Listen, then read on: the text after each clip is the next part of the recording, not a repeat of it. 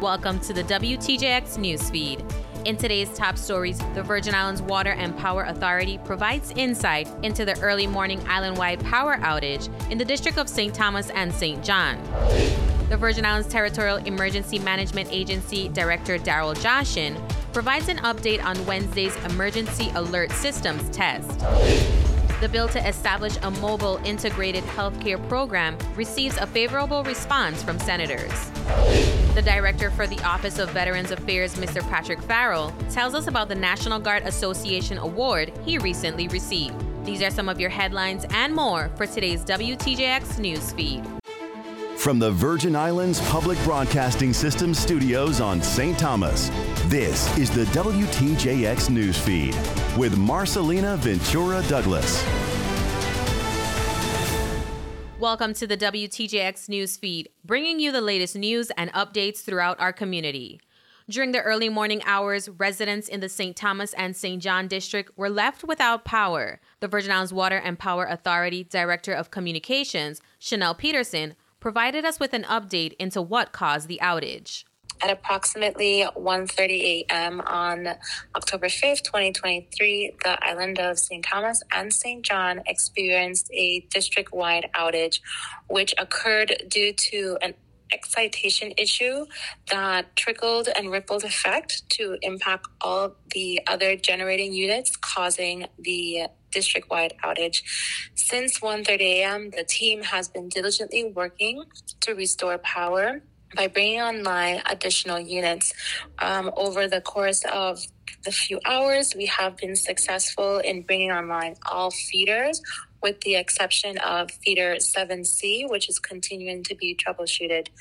We do apologize for this inconvenience as the authority continues to build generation capacity with the installation of the 4 new Wartzillas at the Randolph-Harley Power Plant. We asked Ms. Peterson when the complete integration of the generators does happen, if residents can begin to expect less frequent outages. Absolutely. So not only will we see a reduction in outages because now we have more redundancy, which basically means when one generation unit goes down, we have several more that can come back up. And the reason why it took longer this time is because this was the first time for these units to be utilized in this format from what's called a blackout, which is like no power whatsoever. So because that was the first time this happened, that's why it took longer. But the next time, if we're ever in a scenario of a blackout, then it'll be a lot quicker. In fact, it can go down to as short as 15 to 20 minutes to have power back up from a complete blackout. As of press time, isolated outages are still occurring. Yesterday, the Virgin Islands joined states across the country in an emergency alert services test conducted by FEMA in coordination with the Federal Communications Commission and the Virgin Islands Territorial Emergency Management Agency. We caught up with Director Daryl Jaschen to tell us on the success of the test. The feedback I received from my staff this morning, I had a staff call, very successful. I only had 2 individuals who did not get that text, and it was page 1 was in English and page 2 was in Spanish. Which is fantastic in the phones, and it really was a nationwide alert. Everything I've heard from FEMA so far has been very positive, as well as the FCC for setting that up. This is a great step forward for the nation to be able to communicate wirelessly to those cellular phones, as well as through those radio stations and television stations to get out the word if it has to be an emergency. So those are the quick feedback that I received yesterday from talking to my staff and talking to FEMA. It goes back to having the cell towers up, and that's a lot of the cell towers are strengthened for the storm perspective of that. What usually happens is the fuel storage tanks at the cell towers, if they're not replaced to the fuel every 24 hours or 2 days, you will lose cell coverage. So usually we have good cell coverage after a storm, but we have trouble getting to the sites to refuel those. So the answer would be yes, that would be one of the main mechanisms using the integrated public alert warning system, which is the foundation of this called IPAWS, and that by TEMA could send out messages to all the wireless devices and notifications about any information that could be either pre-hurricane, such as a hurricane warning or hurricane watch, or post-event, that we talk about where to go for help and assistance, as well as any issues are places that they may not want to go, with roads being closed and areas that would be safety hazard to the community. But that we want mechanisms, and even really the multiple languages is so important also to put that out in the territory for sure, for English and Spanish. Speaking on Tropical Storm Philippe that made its way through the territory, Director Jaschen provided an update on the effects it had on the community. Well, Philippe itself was a very interesting storm. We had close to 42 updates were put out by the National Hurricane Center. We watched it very, very closely with partnership with the National Weather Service in Puerto Rico. FEMA did not have to deploy down because it was a tropical storm, but it had some significant rain with this.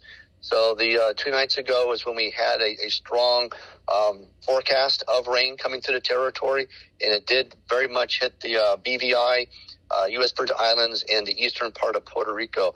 Specifically, the rainfall amounts for St. John itself was up to 8 inches, which is pretty unheard of. And on St. Thomas, Water Island, and St. Croix, we had between 2 to 4 inches of rain. So a significant amount of rain, but we were considered in a very dry environment. So a lot of that rain was sucked right up into the area. And we had Public Works out in the morning, as well as police and fire, taking a look at whether or not we had issues, concerns. We had a couple of tree limbs down, a couple of boulders, a little bit of, I'll call them small landslides for St. Thomas and St. John. But the Public Works was out very quickly with Commissioner Gabriel and his team, as well as Director George and Fire. We still have waves coming through the territory from Africa, the normal projection.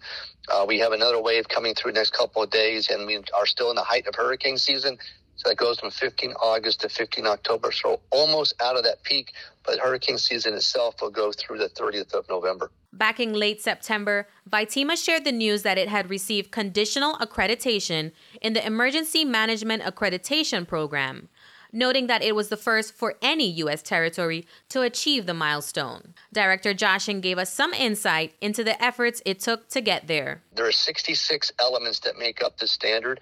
We've been working on this accreditation program for about 3.5 years now. It's one of the things that Governor Bryan asked Vitima to go out and do and take championship that. And it's for the U.S. Virgin Islands. So it's just not Vitima. A lot of the heavy lifting is Vitima.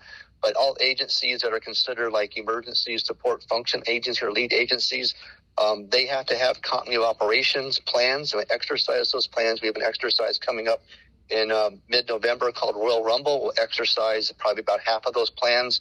We had to put in what's called a continuity of government plan, which is the executive branch, the legislative branch, and judicial branch, talking about how we would continue the government if we had a disaster or unable to continue going to our facilities. That was very, very important to put that together.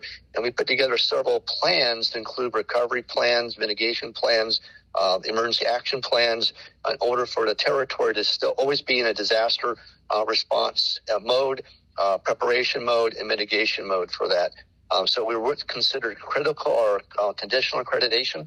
And we have about 6 months to finish the last part of this, which we have about 14 elements. We've provided a corrective action plan, and we have significant exercises coming up, such as with Carib Wave, which will be in March. We have the Great Shakeout coming up in October, which is earthquake-based, and we have the Royal Rumble, and we have another capstone exercise in May, and that will really accumulate all the pieces and parts to put this together to then show evidence that we've made the hurdle into full accreditation. Upon receiving the accreditation, Director Jaschen said the territory would be accredited for 5 years. But each of those years in between, you have to submit evidence that you are following your program and make sure it's being done. And then you would then have auditors that will come in and visit 5 years and give you an update for that. And the standard does change every 3 years, so it's important that we stay up with changes to the standard also. On Wednesday, the 35th Legislature's Committee on Health, Hospitals, and Human Services, chaired by Senator Ray Fonseca, convened at the Fritz E. Lowett's conference room on St. Croix. Senators voted in favor of Bill number 35-0019, an act amending Title 19 of the Virgin Islands Code, by adding a Chapter 7A directing the Virgin Islands Department of Health to develop and approve mobile integrated healthcare programs. The sponsor of the measure, Senator Maurice James, added that the bill aims to provide quality and cost-effective care without patients making a trip to the hospital. In response to Senator Diane Capart's inquiry into the hours of how the van would operate, Commissioner for the Department, Justa Encarnacion, provided details into the operation. I'll start by saying that it's during the day because it's not an emergency service. So that's why it's actually planned and it's scheduled.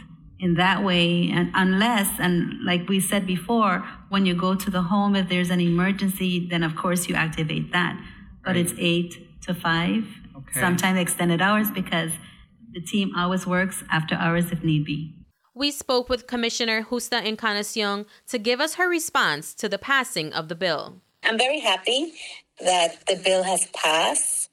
Even more happy of the support that we got from the Senate, where some senators, and they put it on the record, wanted to for them to hold up on the count so that they can actually participate in the positive change that we need within the territory.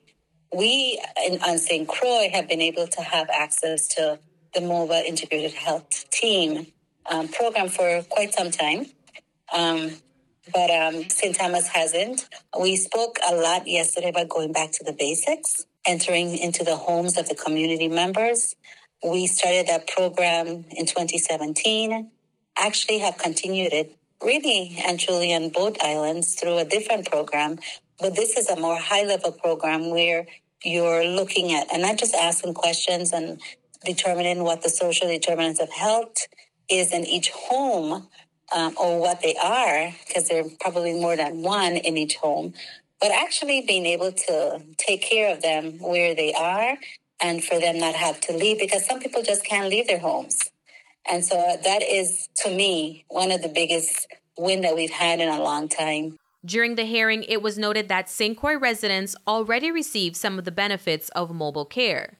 We asked how long it would take for St. Thomas residents to begin receiving the same. After the bill is passed, we're given 120 days for full implementation. And we have the template for the program. We have the director who's very charged and challenging in reference to getting it done. So she has the energy and the drive. And we have the staff available. There are a couple staff that we have to hire. So once we know we have the funding available, then we can really start to recruit.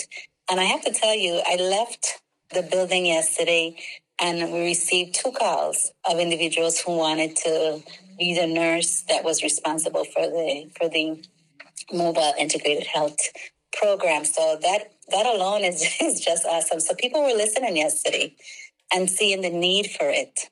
And when you work in an environment that makes you happy, it really wants you to do the work that you love doing. So I'm actually very positive in the outlook. And there shouldn't be very many barriers for us to get started in St. Thomas shortly. The Virgin Islands Office of Veteran Affairs Director Patrick Farrell was recently awarded with the National Guard Association of the United States Patrick Henry Award at the organization's 145th General Conference and Exhibition in Reno, Nevada. The award is the civilian counterpart to the National Guard Association of the United States Distinguished Service Medal. The Patrick Henry Award aims to recognize local officials and civic leaders who, in a position of great responsibility, distinguish themselves with outstanding and exceptional service to the Armed Forces of the United States, the National Guard, or the National Guard Association of the United States. We spoke with Director Farrell on what that award means to him. Having been bestowed this honor is something that I feel real good about. And I would say to you that it's not just something about me, as some may see in the written press release. I give this honor to the team at the Office of Veterans Affairs, because with their help and their assistance in serving our veterans on an everyday basis, that's how we're actually recognized. I mean, yes, I'm the one that received the award individually, but I take it on behalf of the entire team at the Office of Veterans Affairs. Director Farrell shared with us details on the purpose of the conference. The conference, it gives all the different states, because there's a National Guard organization in every state. And in the Virgin Islands, that conference, that organization is the name Virgin Islands National Guard Association. It gives all these different associations a chance to come together and hear from the leaders at the very national level as to things that they could look forward to in the future, things that are going to be implemented, and they also take recommendations and suggestions from these bodies as to what the folks on the ground may need, what the leaders are not seeing. So the National Guard associations all around the states are able to put give some input.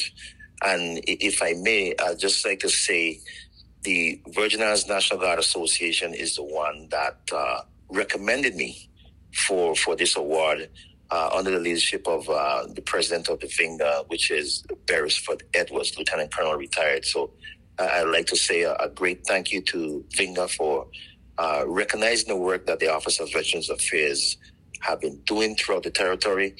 And definitely a great thank you for recommending us up at the national level to receive such a prestigious award. Last month, when Director Farrell appeared before the legislature, he shared plans about the construction of a multi-purpose center for veterans on the island of St. Thomas. We asked for an update on that project. This is going to serve as the site for the new home of the Office of Veterans Affairs on St. Thomas. And it's also going to have a space that's going to be allocated to the American Legion post number 90 that's housed and that's located in St. Thomas as well. Right now, they don't have a home. So we are going to share some space with them to afford them to have their meetings in a consistent place. So that's how it becomes multi-purpose. And it's also going to have a community space where we'll be able to have an open space where veterans and other people in the community could come in and actually rent the open space if it's available as well. Right now, we're in the process of designing the structure.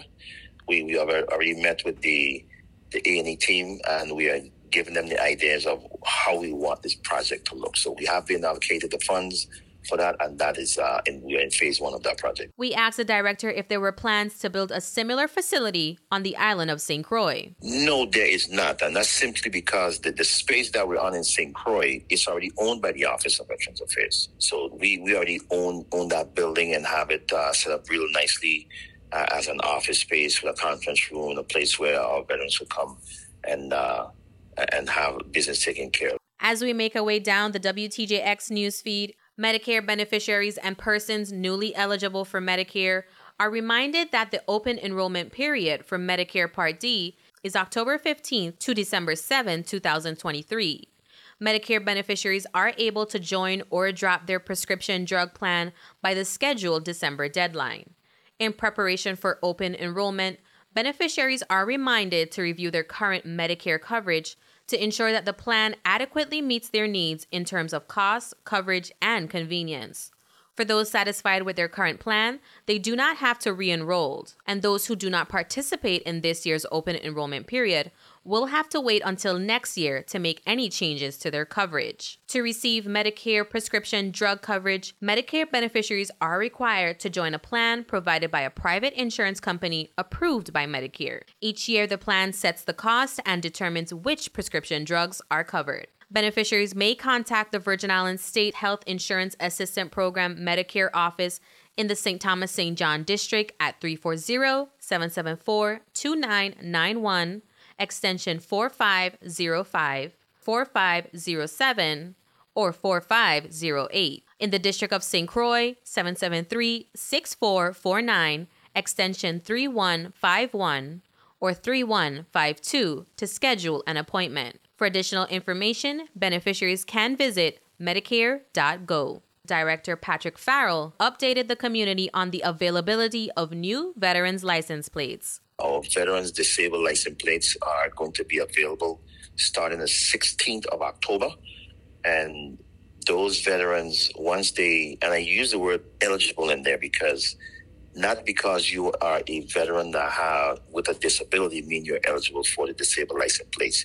You must be either permanently disabled or totally and permanently disabled, which is a designation given medically by the United States Department of Veterans Affairs. Before leaving, the director shared the details on this year's upcoming Veterans Day celebration parades. We are going to start with having a pre-Veterans Day parade on the island of St. John, which is going to be on the 5th, Sunday, November 5th, on St. John in Cruz Bay.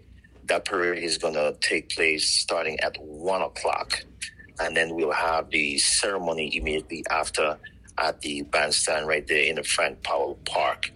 And then on the island of St. Croix on Saturday, November 11th at 9 a.m. in the morning, we're going to have the Veterans Day Parade in Christiansted, which is going to start from the Bassin Triangle, and we're going to go right down to the National Park grounds there where the fort is at, and we're going to have the Veterans Day ceremony immediately after the parade.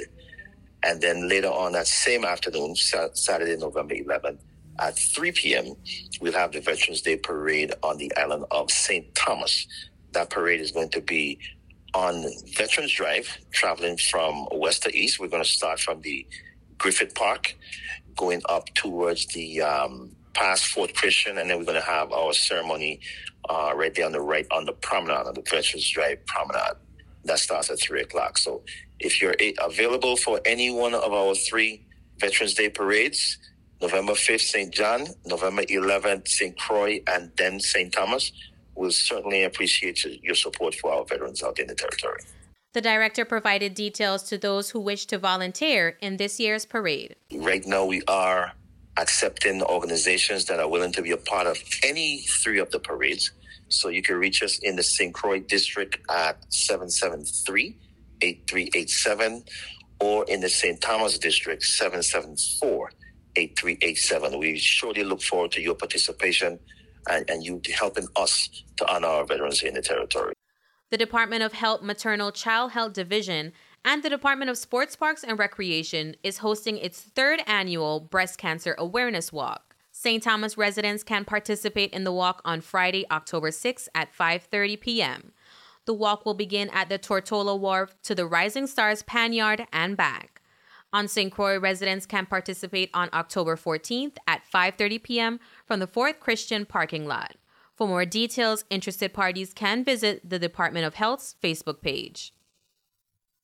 Turning now to the territory's weather forecast. Virgin Islands residents can continue to anticipate rain because the National Weather Service predicts that on Friday, St. Croix residents can expect scattered showers and thunderstorms, partly sunny with a high near 89, heat index values as high as 102, winds between 11 to 14 miles per hour with gusts as high as 20 miles per hour.